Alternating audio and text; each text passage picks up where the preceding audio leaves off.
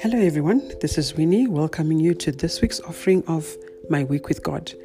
We thank God for the opportunity to share the goodness of the Lord in yours and my life. I have the joy of being an aunt to many, from my brothers, sisters, kids, to those of my cousins and my friends. I enjoy the little ones especially, their innocence, the little things that their minds conjure up. They can be witty and quite cheeky. And they can have you wondering who the adult is. This week, my niece Lerato turned 12. Pity I couldn't be with her to celebrate. Lele, as we call her, is witty, sharp, and thinks at twice the speed of lightning. She is confident and is in charge. Bless her. Yesterday, my friend Lorraine was blessed with a baby girl, and I was overjoyed at the opportunity to add to my bevy of nieces. The birth of a baby always brings us joy and happiness, and we remember how wonderfully and mysteriously God created us. Reflecting on my nieces, two issues came to my mind. A birth symbolizes a new start, a beginning, a watershed. Jesus preached that we ought to be born again, and this would qualify us to be a part of his kingdom. In John chapter 3, verse 3, he says, Jesus answered and said to him, Most assuredly, I say to you, unless one is born again, he cannot see the kingdom of God. This baffled Nicodemus as he asked Jesus in John chapter 3, verse 4, how can a man be born again when he is old? Can he enter a second time into his mother's womb and be born again? The rebirth Jesus spoke of was a disregard of the old life and an embracing of the new life in Christ, a new environment, new rules. Just like my little niece born yesterday, she comes into a new environment, new people, new food, new sounds, new house rules. The list is quite long, but everything is new. But our rebirth as Christians goes beyond a new way of life, a new set of friends, a new church, new habits, but entails a change in mindset, a new understanding. Romans chapter 12 verse 2 says then, and do not be conformed to this world, but be transformed by the renewing of your mind, that you may prove what is that good and acceptable and perfect will of God. Without a change in mindset, it's near impossible to change habits, to change friends, and to change everything else of the old life. Let's add my niece Lerato's confidence and wit to this equation of rebirth. Lele is very confident and open because she trusts us and is quite comfortable to express herself. She knows she is safe, and she knows if anything goes wrong, we are there to save her. We ought to trust God and to feel comfortable to express ourselves to him, as indeed we are safe with him. God gave us all the tools we need to be confident as we approach this life. At creation, he gave us dominion over all things. Genesis chapter 1 verse 26 says, Then God said, Let us make man in our image, according to our likeness.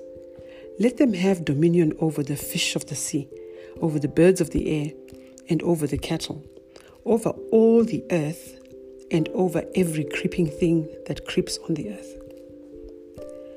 Not only are we created in God's image and in his likeness, but we were given power to subdue all things. And this is how I think we could approach life. When we are reborn, we go back to factory settings, like a baby or a new gadget. We are not contaminated. We do not have preconceived ideas. We are not driven by the past or any ill feelings. Our minds are focused on God, his word, and his promises. And that one of those is that we are in control. We can control, and we have power and dominion over our thoughts, and our thoughts will then drive our actions. Let's press reset with the different situations we face in life. Be reborn and claim dominion over every situation. Do things differently. Take a childlike innocence and approach life as such. We have opportunity every day, every morning, to be reborn and to take charge of our day, to be confident and to execute. God equipped us for this with rational thinking and dominion. For God has not given us a spirit of fear, but of power and of love and of a sound mind. And this is what he says in 2 Timothy chapter 1, verse 7. A sound mind, love, and power will lead us to have more consideration for humanity. Children make friends easily. They do not see color or creed. With a sound mind, love, and power, we embrace each other and our communities and approach our social ills together.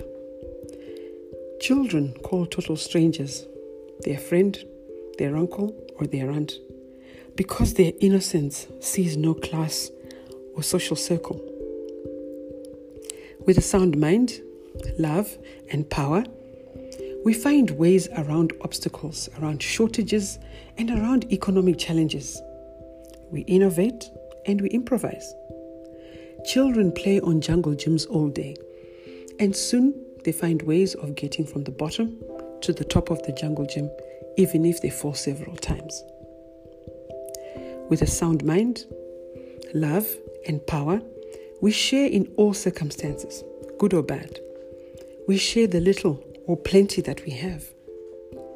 Children share their toys, their food, their books, you name it.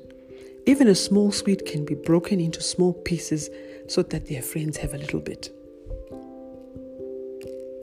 Rebirth, reset, restart. Every day and every opportunity. Let us pray. Lord God Almighty, thank you for this time of fellowship and the opportunity to commune with you.